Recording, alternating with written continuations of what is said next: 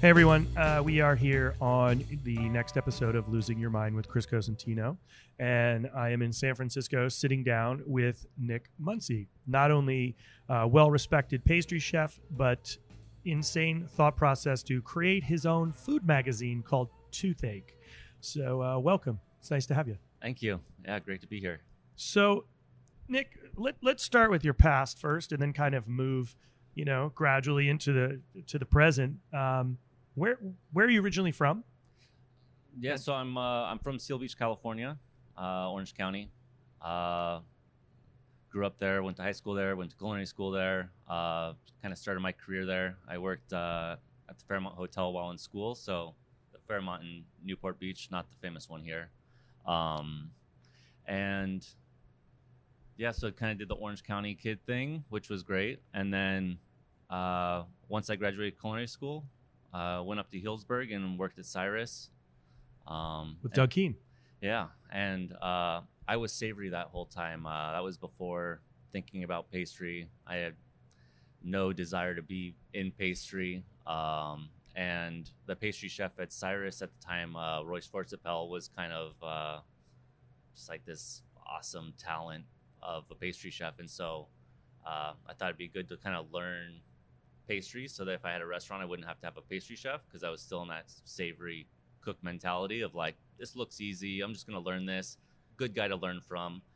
And typical ignorant chef. Like, I'll take that credit too. It's like, yeah, I could do that. like, it's so calm. Like, man, that's great. Like, no one's yelling at you. Oh man, I can do that. I'm getting tired of getting yelled at. I should go over there. It looks like a good time. And then the math kicks in. Yeah, luckily, science of it all. I mean, it's huge. Yeah, I mean, luckily that all kind of clicked for me pretty quickly, and ended up being just a much better fit for my personality. Like, I'm not good at like dealing with a lot of things coming at me at once, and so in the pastry kitchen, you can kind of like plan everything really far in advance and get everything kind of scheduled out, and I can do a lot in a small amount of time, but it's like very thought out, and it's not like a now do this, now do that kind of like quick fire mentality. So for me in the pastry kitchen, that kind of organization and that kind of structure and everything always working when you wait it out right and you follow the directions, and it always working and it never being like changing like on the daily variables was something that I enjoyed and kind of took to. So yeah, kind of stayed in pastry after that. That's amazing. So it's like, I tell a lot of folks, pastry is science. You know, it's forecasting, it's scheduling, it's structure, it's organization. And everybody's like, what do you mean? And it's like, well, if you mistakenly weigh out your sugar or your yeast or your flour to wet, your wet to dry ratio, everything's off. Yeah. Everything. Because once it's cooked or baked, it's done. You can't put a smidge here. There's no like pinch of extra salt or a pinch of this. It's done. Yeah. I mean, yesterday, I had a new cook weighing out a bread recipe. He weighed something wrong, and within the first 30 seconds of it mixing, I'm like, this is wrong. I can tell just from the way it's coming together, this is wrong. It looks way too dry. Like, something's off here. And he's like, just add a little bit of water. And I was like, no. Like, we're throwing it away and we're starting over. Like, I don't know what you did wrong, and so we're not going to wing it because this is our bread. So no, we start over. I would rather throw away a batch of dough and it be right than like wing it and then just have shitty bread for that night. It's amazing that instant thought process. Just add a little. A little bit will fix just it. Get it to come together, and you're like, no. It just doesn't work like that. Flavor changes. So you're at Cyrus and you transfer into the pastry department. Mm-hmm. You're really digging it. And then what happens from there? So I went down to LA, worked at the Bazaar for a little bit with Jose Andres. Not that he was really there that much, especially in pastry, but Who was your pastry chef there? Waylon Lucas. Oh, I know Waylon. She's great. Yeah. Super talented. Yeah, it was great to kind of like work in a hotel again. I didn't enjoy the intensity because it was very slow compared to being at Cyrus, where you're like running and like it's very, I don't know, intense.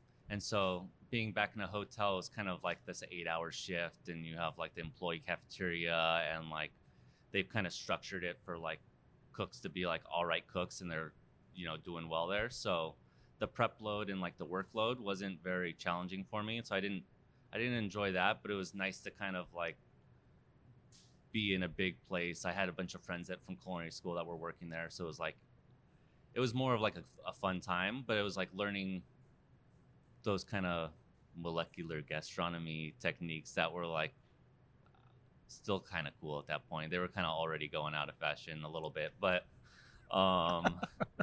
yeah, but I mean, and when I think of going to the Bazaar in LA, I think of that beautiful pastry spread you guys had set up. Yeah, and no one goes in there. It's like the most beautiful. It's like a Parisian, like a Parisian shop, like right in the middle of the hotel. It's beautiful. You've got like 30 different candies and cakes and things that you're making, and you're picking up the desserts. But you know, my first week there, I would start freaking out because like, we have 500 on the books, and you're like, oh my god, we're gonna be so busy. And then you'd sell like 30 desserts, and you're like, oh, okay, no one eats dessert here, or you know, maybe that's just LA, or if you were in LA and it's an a la carte restaurant. I was used to kind of that tasting menu, everyone gets dessert. So that was a little bit of a change, but it was fun. I had a lot of fun there. I made some really good friends there. And then after that, I answered like a Craigslist ad for a pastry chef job, or pastry cook job at Saison with pastry chef Matt Tinder. And I had no idea what Saison was.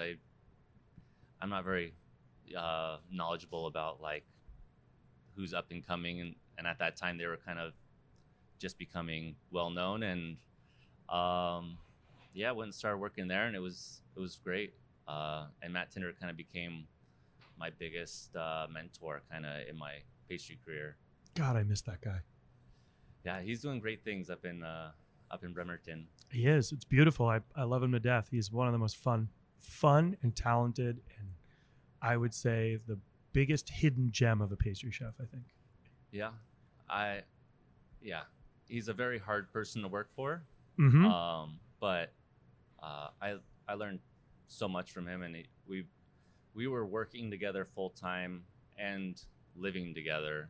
So it was nonstop, me and him for a few years. Oh my God, I can't imagine. People that know him is like, he's a very intense guy. So it was a lot of learning in a short amount of time, and a lot of drinking, and a lot of debauchery in a short amount of time. Our apartment was pretty gross looking. There was a lot of empty beer bottles. I can just imagine. I've known him for so long. I just can think about it. Just my head spins. Oh, dear Lord. So did you then go from Saison with him to Croix? Yeah. So he went to Croix. He got hired to be the pastry chef. I helped out at Saison for like a tiny bit in between the transition, and then left to go to Croix, and I stayed there for almost 6 years. When Matt Tinder left, I became the pastry chef, and I was the pastry chef there for 4 of those.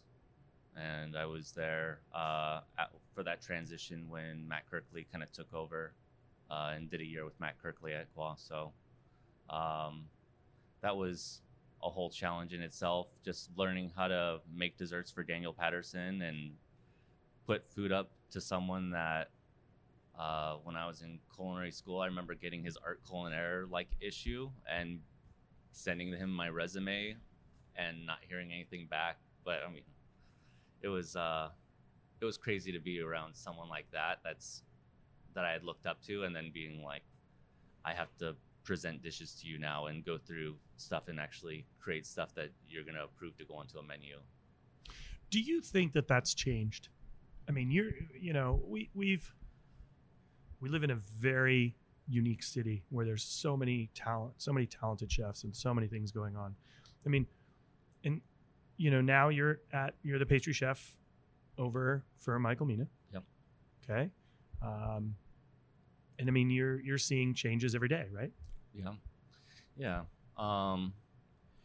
I think when I was at Quab, because it was my first pastry chef job and I was very young, I was like 25 at the time. I didn't have the confidence to be like, or the talent or skills or knowledge to be putting together thoughtful, delicious dishes. It was kind of like these half-baked ideas mixed with like still trying to figure out like how to make it. Like you don't really learn as a cook how to create a dish. That's like a whole nother skill. It's like how to balance everything in a plate, how does something eat and all that. So that was kind of a big learning curve there. So I relied a lot on Daniel and on the chef de cuisine, Andrew Miller, tasting things throughout. Like I would take weeks to come up with a new dish, and it would be like each day tasting components, tasting things together, taking their input, trying to rely on them to kind of develop that skill. And then now at Michael Mina,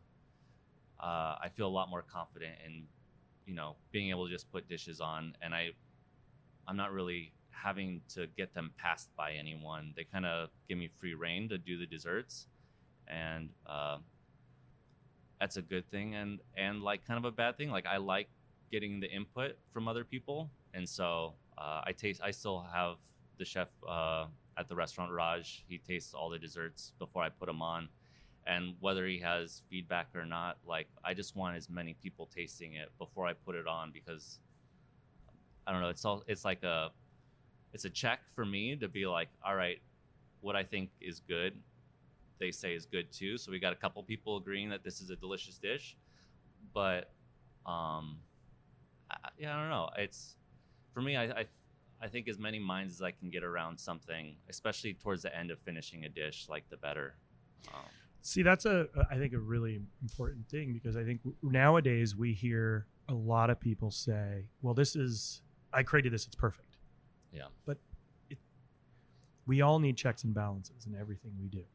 Right. Yeah. And I think if you can't be humble enough to hear feedback from 4 other people, your peers, and it really changes the dynamic. It's like, what is the guest going to see? How does it eat? Is it the right plate? Is there enough crunch to soft? Is there enough acidity to richness? And I think people they let their ego get in the way before they want the guest to have the best experience. Yeah. I mean, as many people as you can get to try the dish that work in the industry, like getting the GM to taste the dish, getting, servers, getting people to taste something before it goes to the guests. Because then you're like, I know I like it, but then you start seeing Yelp reviews and you're like, all right, is it off? Like, I don't know now. Like, at least you can be like, nah, screw them. Like, we've all tasted it. It's delicious. Like, they're wrong. It's not too sour. Screw you. Well, I think opinion is a really difficult thing for a lot of people to understand. And as a young cook, it's like, oh my God, they want that well done. That's their personal preference. They're going to ask for that because that's what they like. So cook it that way, and then they're happy. Yeah. The ultimate goal is to make somebody smile when they leave the restaurant, right? Yeah. I've been making.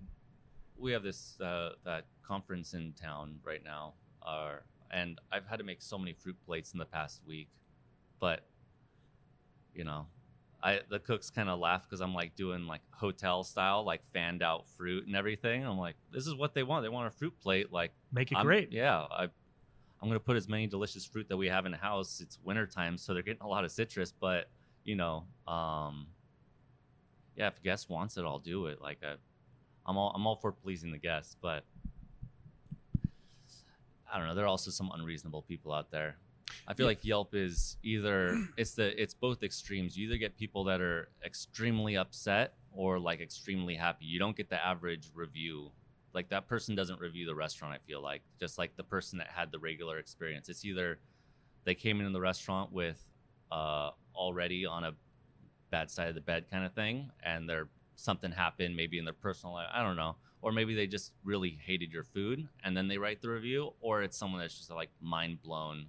So you get these like 2 crazy spectrums. So you're like, we're doing amazing, or we're doing horrible. Like, or it's like everything was wonderful. It was hard to find parking, 3 stars. And you're like, what? Like, we can't help with the parking. Yeah. Like, it's always going to be that. I think it's, because when people have a good time, I think they feel like, there's like, I agree with what you're saying. There's that, my mind is blown. I've never had anything like this. It's a totally whole new world for them.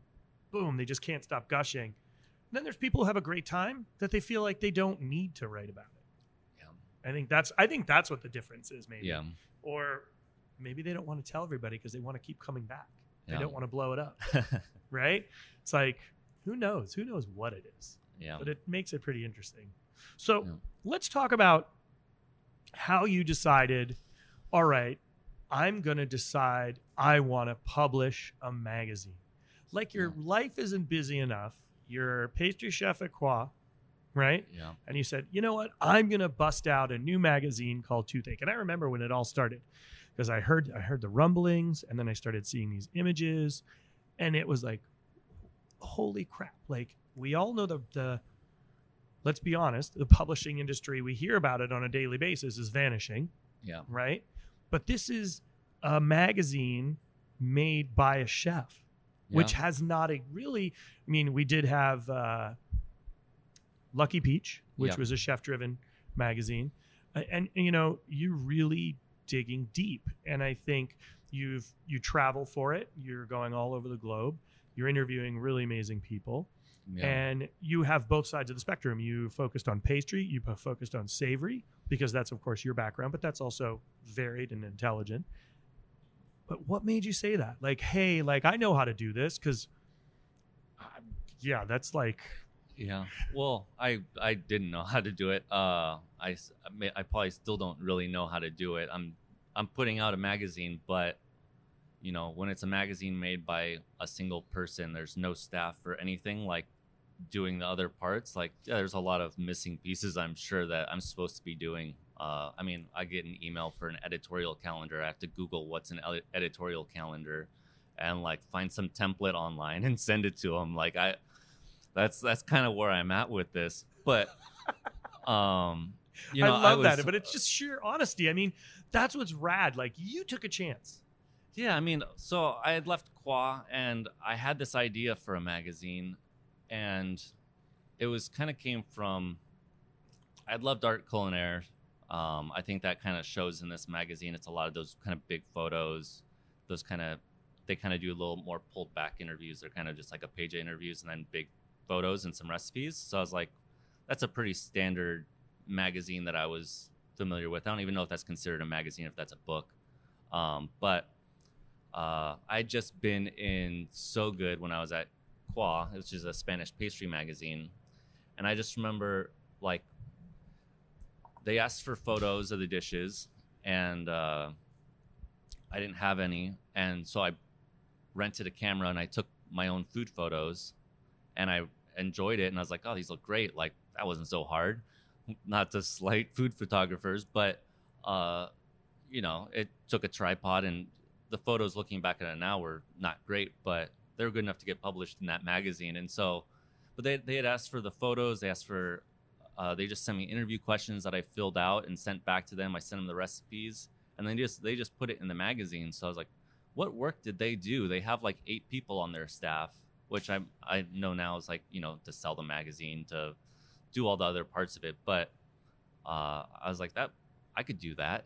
Like, I could just get photos and recipes and interviews with chefs. Like, and what better person to interview chefs than a chef? Like, I can hang out in the kitchen with them. I can meet people that, I would like to meet, and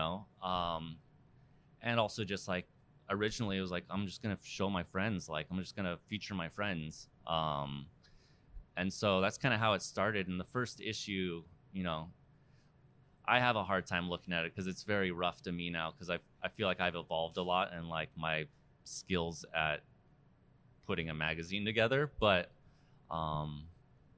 just kind of started with that basic idea, and it stayed with that, where I just go and I hang out with chefs, and I'll have my camera with me, and I don't do like a huge photo shoot setup. Like, I'll post up near a window with my camera and like maybe a reflector, and I'll get some nice food photos. And and then now I'm at a point where the magazine's known enough that I can meet some people that are like my culinary heroes. So that's an awesome part. It's amazing. I mean, I've watched from now, and then you just brought the issue number 6 today.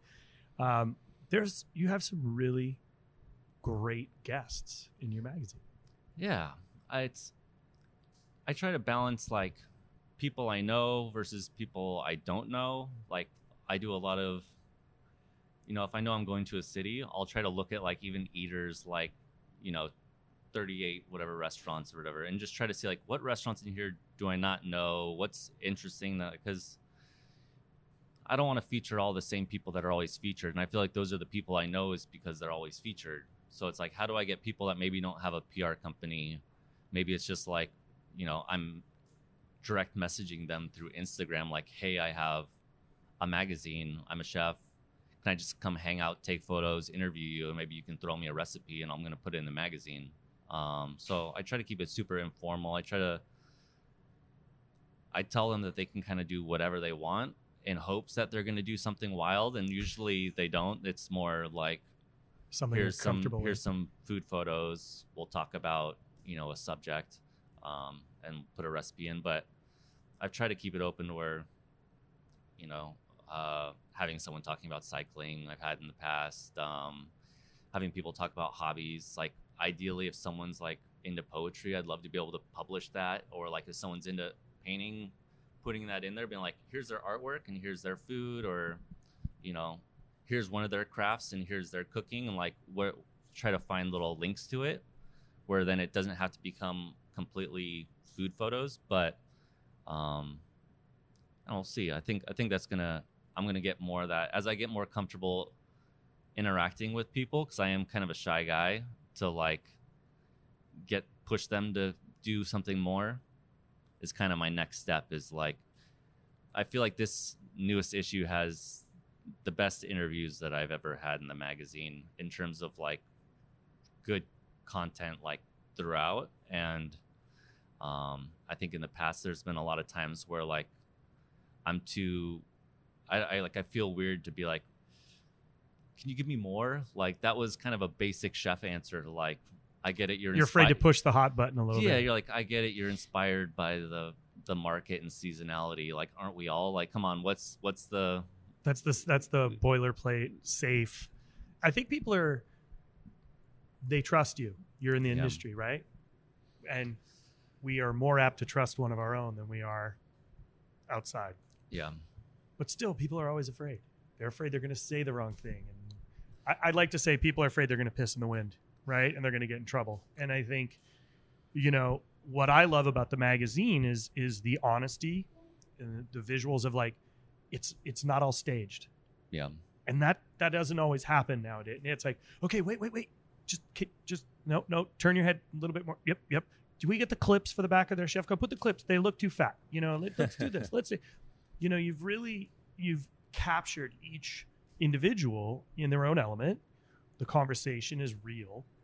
And I think it's really, I can't imagine how many times in your mind you've gone through that. Like, am I doing this right? Is this the next? I mean, what has been the most difficult part of starting the magazine, and kind of like give everybody an idea of like what really goes into it, because it's not a joke. I mean, this is serious. This is a fucking serious magazine. Yeah. I mean, when I print one of these, it's, $20,000 to $25,000 that I'm spending, which I don't have that kind of money laying around. So you're talking per issue, it's $20,000 to $25,000. Yeah. Okay. And this is issue number 6. Yeah. And that's no joke. Yeah. I mean, it doesn't help that I'm using like this amazing printer that is very expensive. But they've also given me just like, you have El Diablito in here. By the way, El Diablito is Alex Stupak. Yeah. Yeah. Did you ever hear the story? He and I are going to open a fry shack in Cape Cod together. No, that sounds awesome. It's going to be called Two Cooks, One Fryer. We've been talking about that for years. I love that guy. He's amazing. Yeah. And that's exactly like one of those culinary heroes that like I looked up to coming up as a cook, and I'm like, I get to hang out with this guy and like talk to him and ask him whatever I want, like, or being able to send off questions through email only, but through to Albert Adria and be like, am I really interviewing Albert Adria? And featuring him in my magazine. That seems like a bit surreal. So, the magazine, like for me, the hardest part's editing it.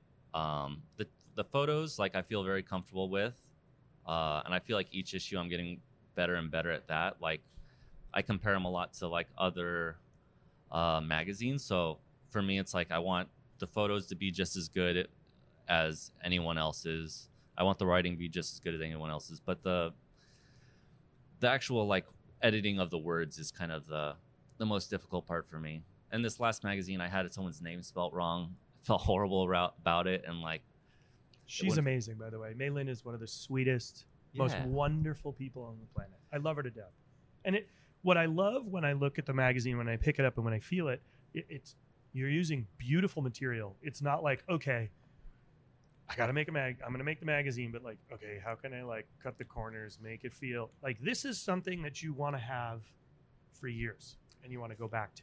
Yeah, it's not a thin, glossy mag that you flip through and then throw away, which is also like one of the parts that I love about making the magazine is as a chef, you're making these dishes and they're being eaten and then shit out. And so to have something that you make and then it's not being instantly destroyed and it can be sitting on a shelf is something I really, take to and enjoy. It's kind of, a lot of people ask me, like, why didn't you just put this online? Why isn't this an online magazine?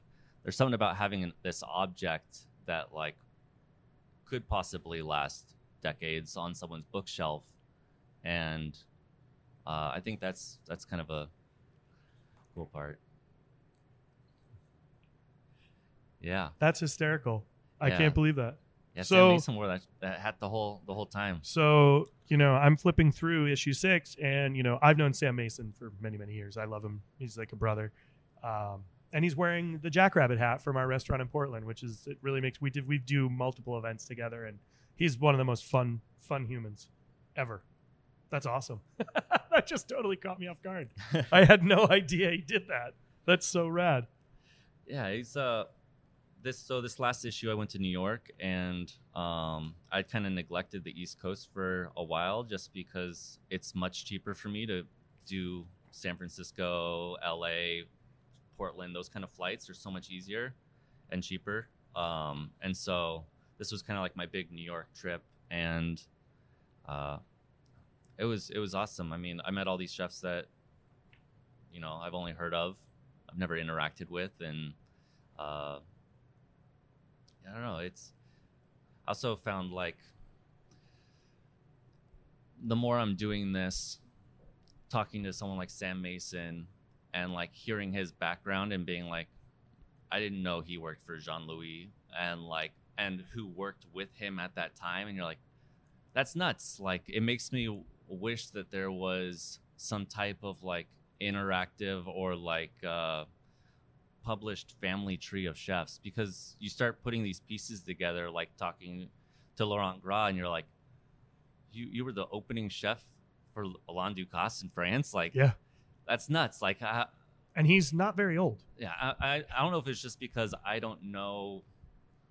I'm not as researched about, like, I haven't researched that many chefs and like really like nerded out on that a lot. But like you start putting these pieces together, like you worked for this person and this person worked for this person. And you're like, I have this idea for like an app. I'm not going to make it because I'm not that type of person. But if you could do like Chef DB website, whatever, but like interactive, where like throughout the years you could look at restaurants who worked at them and like who worked together, and like chefs could put photos in from like that time, like those Polaroids that chefs have from like the 80s, where they're that'd like, be great. Like it'd be like a new type of social media, but like it's not a viable business. Like, no. Yeah, you couldn't. That's sell what it to Throwback chefs. Thursdays are for. Right? But like, I wish there was like some type of like the modern history of chefs, where it's just like, the generation now, who do they work for, and maybe who did they work for? Because I feel like it's already getting lost. Like, a lot of people don't even know who Jean-Louis is. Yeah. Right? Let's think about that. It's like, The first I heard about him, the first time I ever heard his name was from Matt Tinder because he had posted a photo of a Vitamix in front of his naked body. Yes. And he was laughing. He was like, "Oh, it's like the old Vitamix ones, like with Jean-Louis." And I was like, "Oh," and he showed me a picture, and I was like, "What are with all these like chefs naked? Like this is such that a weird ad campaign was huge." I would redo that ad campaign for Toothache for free if they would let me. They probably would, because that was amazing. Like, you think about that: David Burke, Jean-Louis, Marcus Samuelsson, Michel Richard. Mm-hmm. I think Michelle Bernstein did it. It was a long list of talent, and Jean-Louis was the first one, and people freaked out because that was when Vitamix first hit the market. Nobody really knew about it. I mean, it was an amazing ad campaign. Yeah. Of course, my wife was like, "Hey, look at that Marcus Samuelsson guy." I was like, "Oh God." It's like, I'm like, "Yeah, thanks a lot, Don." But you think about those times, and like, I'm amazed they said yes to doing that, like in the beginning. Like, so we have this idea, but it was only in Food Arts. You could only yeah. see the ad campaign in Food Arts magazine.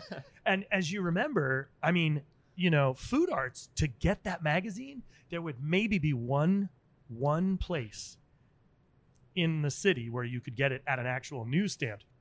Otherwise, you had to sneak it out of the chef's office, or you had to like get into the chef's office, get a subscription piece of paper out of it and sign up and like fill all the stuff postcard out. Yeah, insert. you're like, I got to get this. How am I going to get it to send it to me? Because they wouldn't send them to your home. They'd only send them to the restaurant. Yeah. And inevitably it would show up with your name on it, and the chef would be like, "How are you getting the mail?" And I was like, "I want the magazine." Yeah.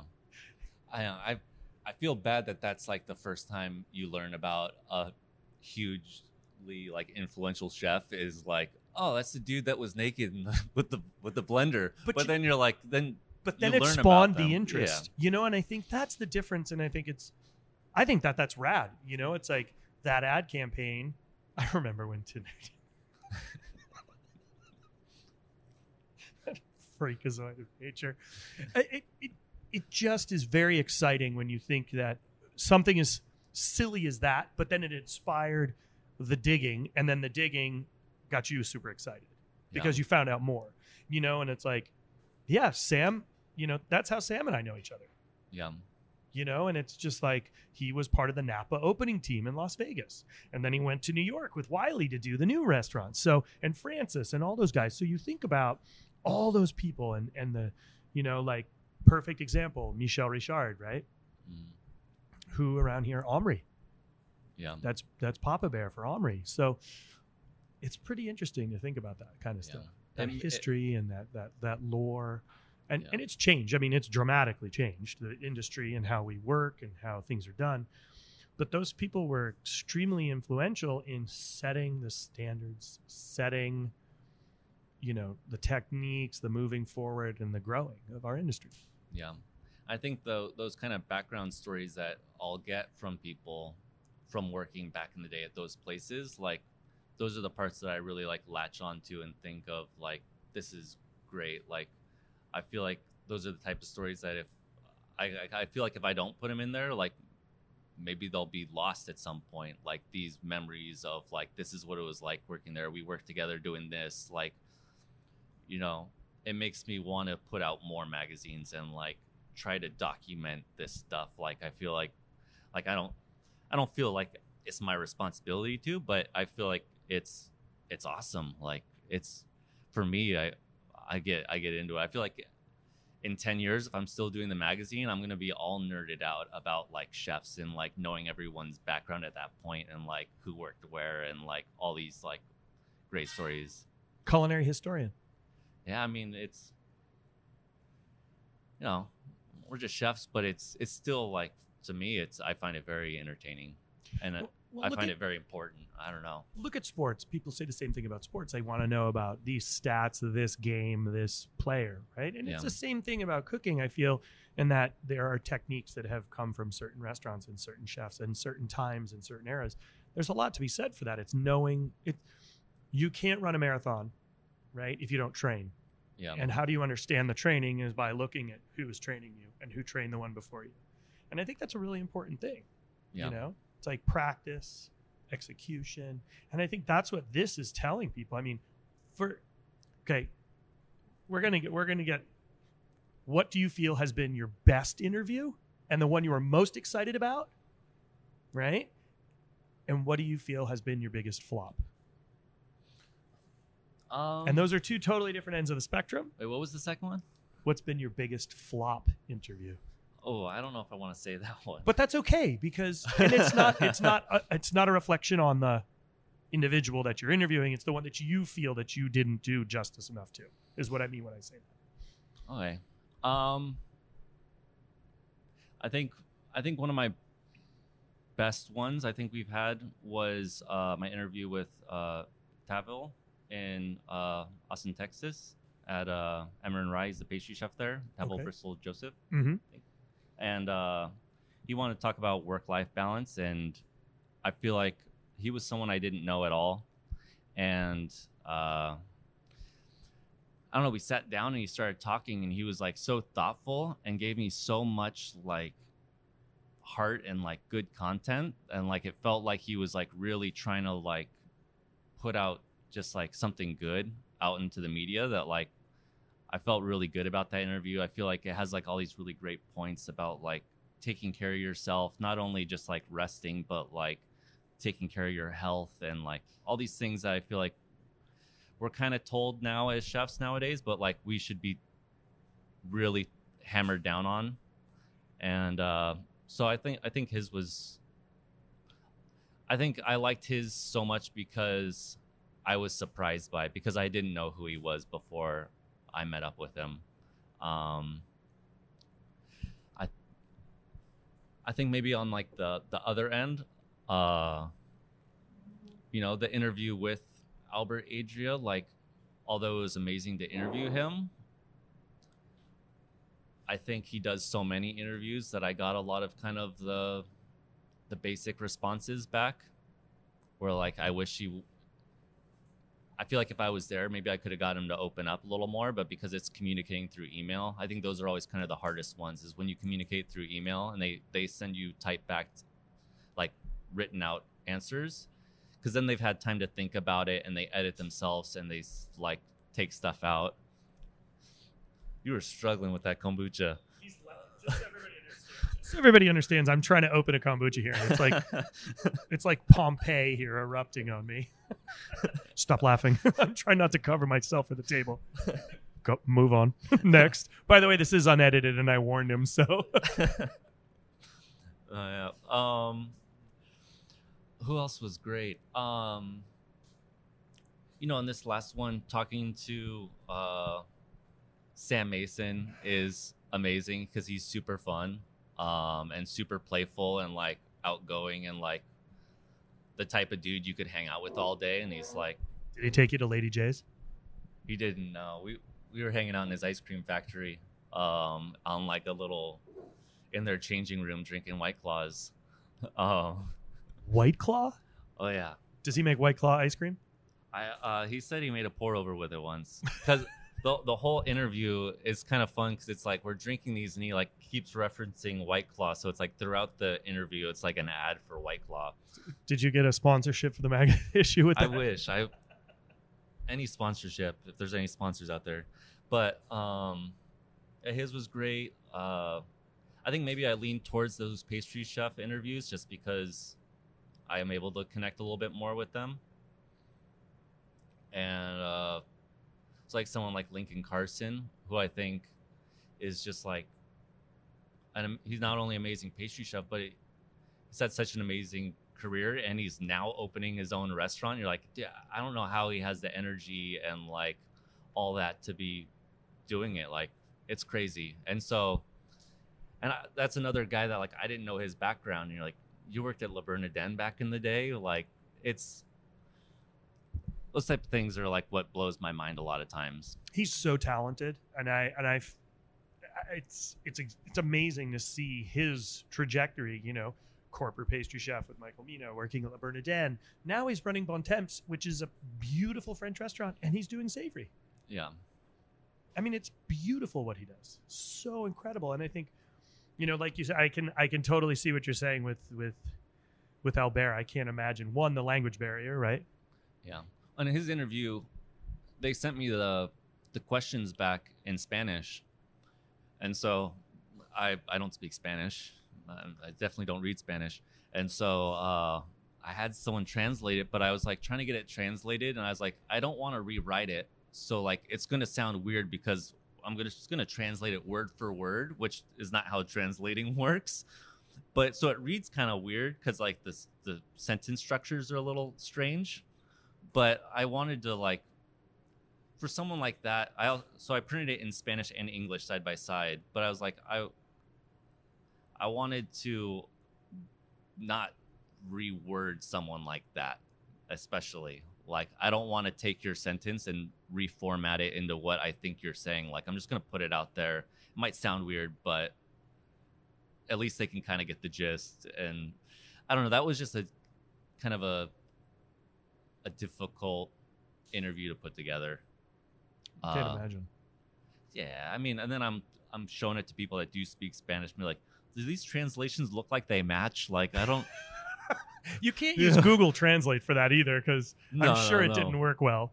No, I had like a friend of a friend like translate it for me, and you're like, and it's like Spanish. You need a Spaniard. You don't need somebody who speaks, a different version of Spanish, because then it's super confusing, and you're just like, what is going on here? Yeah, that's crazy.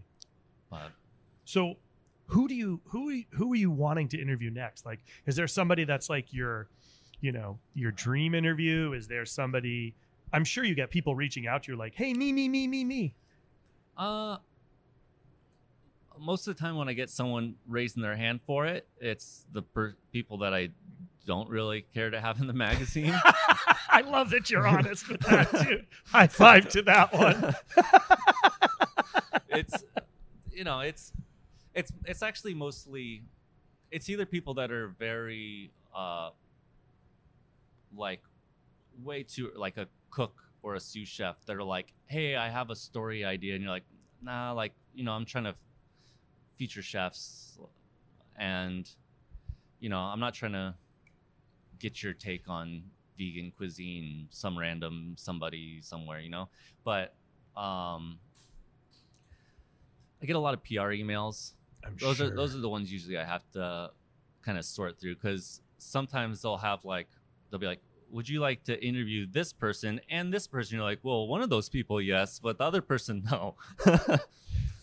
But I'll take this one. This one's a good one. That one, no. But it's hard to like, when I only have like maybe 10 to 14 spots in the magazine for chefs, because I like to give everyone like a good chunk of space in the magazine. Like, it's hard to pick the chefs, and like I try to be conscious of like, all right, I got big name people, and I have people that maybe are lesser known, and I have male and female, and people doing different types of cuisine, not just all, I don't know if it's just being in San Francisco and like kind of how it is right now, but like I'm constantly worried that like I'm gonna feature too many white male fine dining chefs, and I'm gonna get like the wrath of the internet on me. And it's hard because so many of the chefs that are the big name chefs are that. And Correct. So when you're trying to get these interviews with chefs, like, if I could do all unknowns, that'd be great, but then I wouldn't sell any magazines. So I got to put some people in there that are like the people that are going to sell the magazine. Like, yeah, you want to have a couple hidden gems, and then, a couple, I've never been able to see something cool. Like, it's been a while since anybody's seen a really great Laurent Gras interview. Yeah. And that's a big deal. Perfect example of somebody that hasn't been doing lots of press and media. That's a draw to the magazine. And then you have other people that somebody maybe not know. Like Sam hasn't been doing a lot of stuff lately, so everybody's stoked about that. What's Lincoln doing? I mean, I totally get it. It makes sense. But I can't, like, so you don't have, one thing that's really important for everybody to understand. I'm flipping through. There's no little square pieces of paper falling out that says, please subscribe. And I haven't seen one ad in here. So this is sell. There's one. Where? Very, very front. Okay, wait a second. Okay, Valrhona. Okay. Yeah, and they've been putting ads in the magazine since from the beginning. So I'm just going to lay this down here. We've got a high gloss, high quality paper magazine here, you have 128 pages, and you have 2 pages, which is basically the inside cover and the first page for a educational professional course seminar on how to become better with chocolate and where you can take those courses around the US and different, with different chefs and different times of the year. So not only are you talking, this is education, but they're also supporting the growth of the industry. So it's not like, I'm not seeing a car ad in here. So this is coming out of you. This is your I hide. would love a car ad in there if I could get everybody hear that? Car people, I hear you. I know you're listening. I mean, I always wanted to be, even if I had advertisers like busting down the door wanting to be in it, which there's no reason they would want to be in a small indie publication really, because it is so very focused at chefs and cooks. JB Prince, I know you're listening to this right now, and I know you carry the magazine. So maybe you should think about throwing my man Muncie here a bone and putting a back page piece in here, because oh my God, there's a black back page that would be perfect for JB Prince and all those culinarians that are purchasing this magazine. It's I've structured the business in the opposite way than a magazine does it. A magazine's paid for by advertising, and that's how they make it. I rely on sales. So like a magazine that prints, where it's all ads, they're printing hundreds of thousands of magazines, and they're doing that because now the advertiser is going to give them more money because they look at the print amount. They're like, wow, you're doing 200,000 magazines. Like it's going to go in front of this many people. When I'm like, I print 3,000 to 4,000 magazines, like it's not as appealing. So I actually have to work it the other way. So I rely completely on magazine sales, not on advertising money. And I mean, it's not paying anyone. There isn't a staff. It's me. So, and I'm not paying myself. So there's really no cost except for covering my printing and covering the, all those random travel business fees. Yeah, business travel, fees. Maybe every once in a while I'll splurge and I'll buy like a camera lens like once a year or something. That's like nice. And then I have something to play around with and get excited about. But yeah, it's kind of the opposite business structure of a magazine. And I mean, I saw you had an interview with Chris Ying. Like I talked to him when I was first starting it. I sent him like a PDF of the magazine, and I was like, hey man, just like check it out. If you want to give me some feedback, it'd be cool. And the first magazine, I was like, I had no idea what it was to be making a magazine. So I was like, the first intro is like, there's no editors, no bullshit, blah, blah, blah. And he's like, maybe don't say there's no editors. And I left it in. I was like, nah, there's no editors. I'm like, wait, I'm the editor. Like, I'm shortchanged yourself. I'm putting it together. Like, I guess that's what that job kind of is. I don't know. I still don't really know the job positions that people have in magazines. Like, but whatever the job positions are out there, I guess I'm the one doing it. So this is an all-in-one encompassing business. So how did you learn to lay it out? And is this something that you just kind of played with as you went? I mean, because I think a lot of people out there, they wanna learn from our experiences in life. And what you've done is, I mean, this is a monster. Yeah. And you're the one-man band here. And I think a lot of people, like, you look at this, and to be honest, it really looks like you've got a staff of 20. Yeah, it's the laying out part was definitely a big learning curve, which I think the design of issue 1 is very, looking back at it, it's hard for me to look at because it's like all over the place. There's different fonts all over the place. It's like I was trying to design each section completely different, and like I don't have the knowledge or know-how of a good graphic designer to be doing that. And so I relied a lot on my brother, who works in advertising and has like a lot of experience with that kind of stuff, to help me with how to lay out something, how to make some set templates of like, all right, I've done this kind of layout of like, maybe 3 images and text, and like I can reuse that. Like I don't need to keep reinventing myself every single page.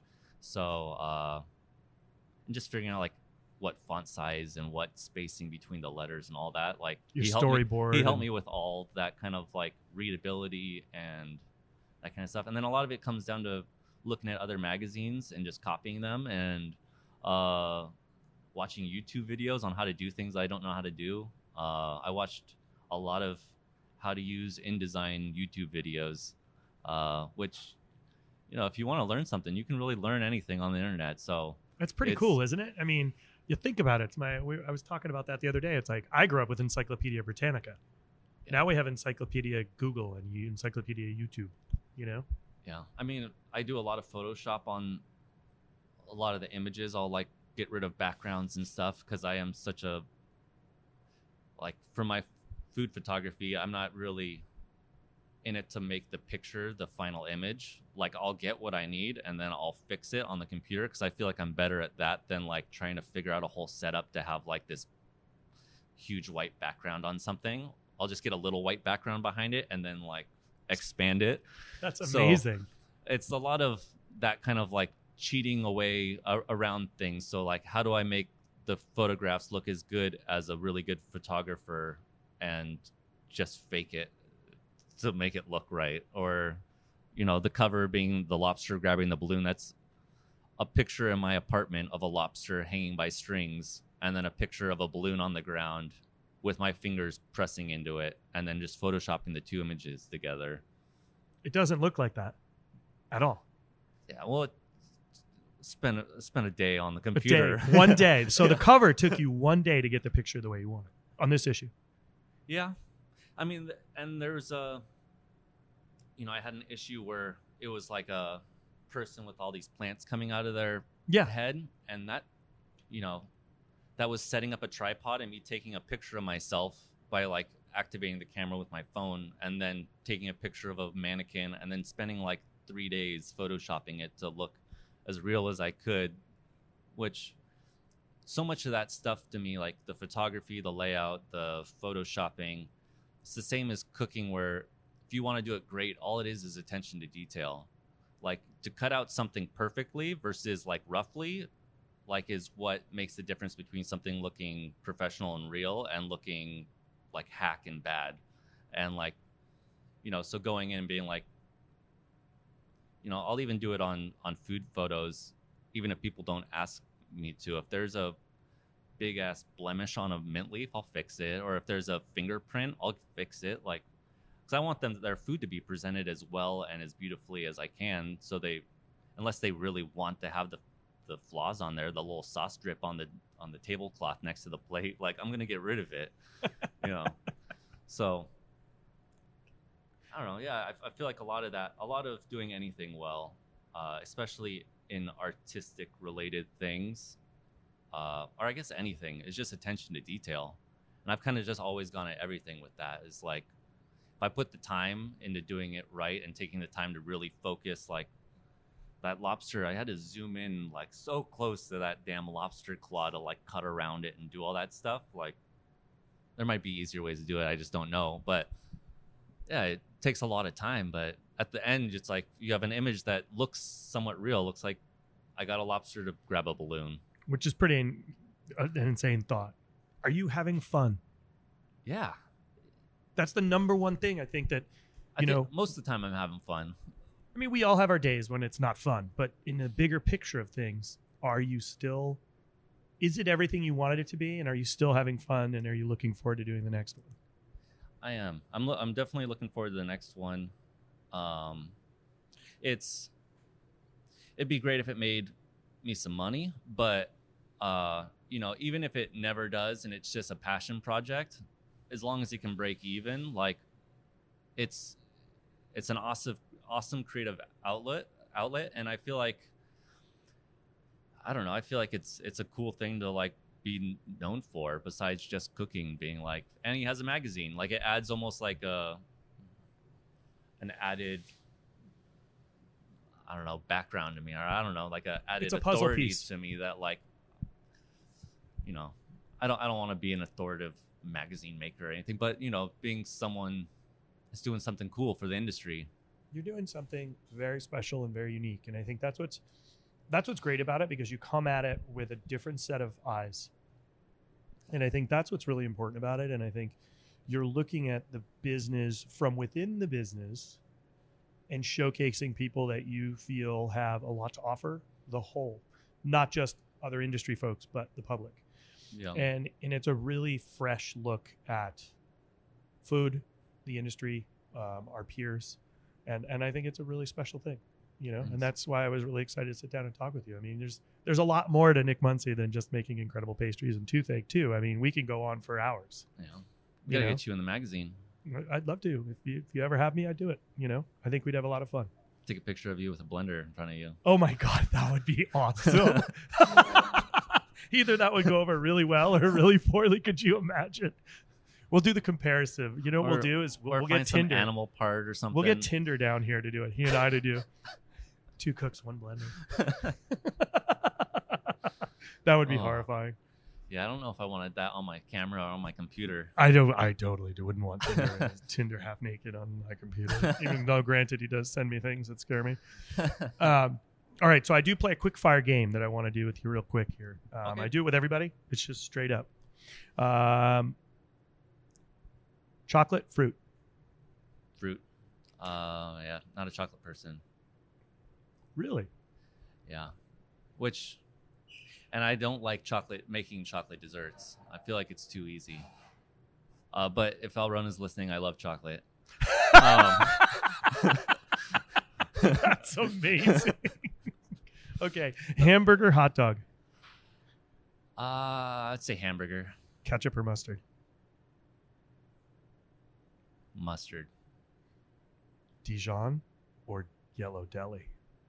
Yellow deli. Oh, that was just right through the ribs. Beef or pork? Pork. Nigiri or sashimi? Nigiri. Sea urchin, caviar? I feel like I would usually say sea urchin, but I feel like I've been eating a bit more caviar lately, and I've been enjoying it. And I've also had like a couple pieces of sea urchin lately that haven't been that great, and so I might go caviar. Seasons change a little bit too. Coffee or tea? Definitely coffee. Definitely coffee. Yeah, there's a lot of things like I feel like I haven't experienced. Well, I've listened to some of your podcasts where you're like ham from here or here. I'm like, I was dreading that you wouldn't ask me something like that, because I feel like I haven't had a really great. I've had like hamon, but like I feel like I haven't had like the most pristine of that. I haven't had like a really great American ham. There's all these like things that, hamburger and hot dog. You're like, I've had a lot more great hamburgers than I have hot dogs. Maybe I just haven't had the right hot dog. So it's hard when like it's just fun, And Yeah, I think that's the thing. It's just because everybody has preferences, and I think that's my point that I'm trying to make. That like we go out to eat, right? In our business, we feed people, we make people smile for a living, right? That's our whole job. We don't pull teeth.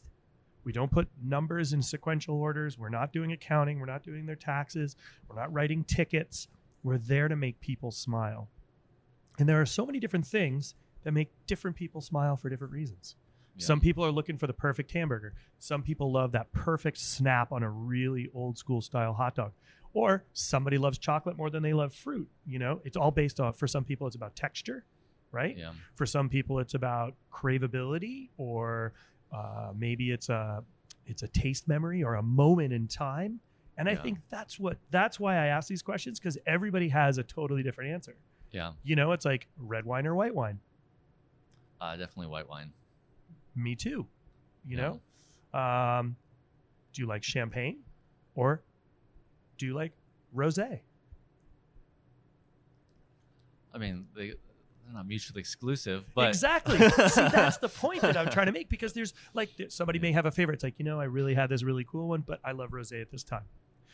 Beer or tequila, brown spirits, white spirits. Everybody has their thing. Yeah.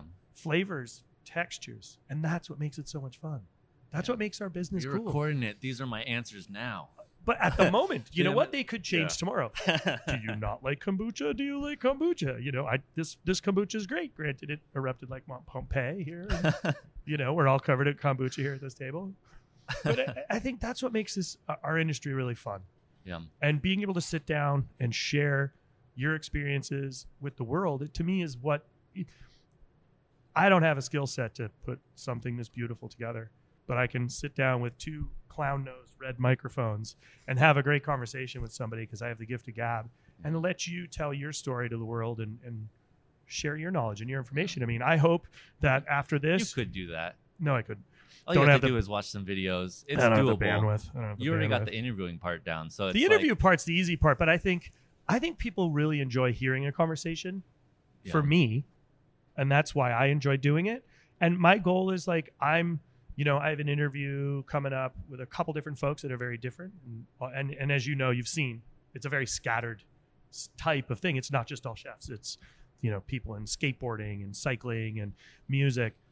But everybody that I sit down and interview, it's all about really spreading their information and their past and their history, because we've all gone through trials and tribulations to get where we are today, and none of our paths have been easy. Yeah. And hopefully somebody listens to this, learns from it, and says, hey, you know what? That's pretty amazing what he did with that magazine. I want to subscribe to the magazine. I want to see what he's doing. And you know what? I'm going to get into the publishing industry and I want to make it better. Yeah. And that's the goal, whether it be music or food, your experience is going to affect somebody else. And that's what this is all here for. Yeah. Yeah. I mean, if there's anyone out there wanting to make a magazine, the email is me. That's all it is. And I'll tell you. I mean, that's the whole thing. It's- Like, everybody out there, you guys should definitely be checking this out. You can go to the website, you can subscribe through there. Right now is issue 6. When and how often are you publishing? So I'm doing it twice a year. Twice a year. Yeah. And I'm struggling at that, but we're getting them done. Or So- I'm getting them done. You guys, you can go on the website, you can buy a bunch, which meaning you can buy all 6 issues as a cluster pack. You can subscribe. Please do. They are going to be things you keep forever. I'm looking at beautiful, beautiful breads in here, which I know Nick made. Those are all your breads, aren't they? Beautiful. Yeah. So I think there's a lot to learn and there's a lot to share. And guys, make sure you check it out. Nick, I'm going to let you go to work. I know you probably have. Thank you. Thank you for It's good being talking to here, and I look forward to hanging out with you. Yeah. Cheers.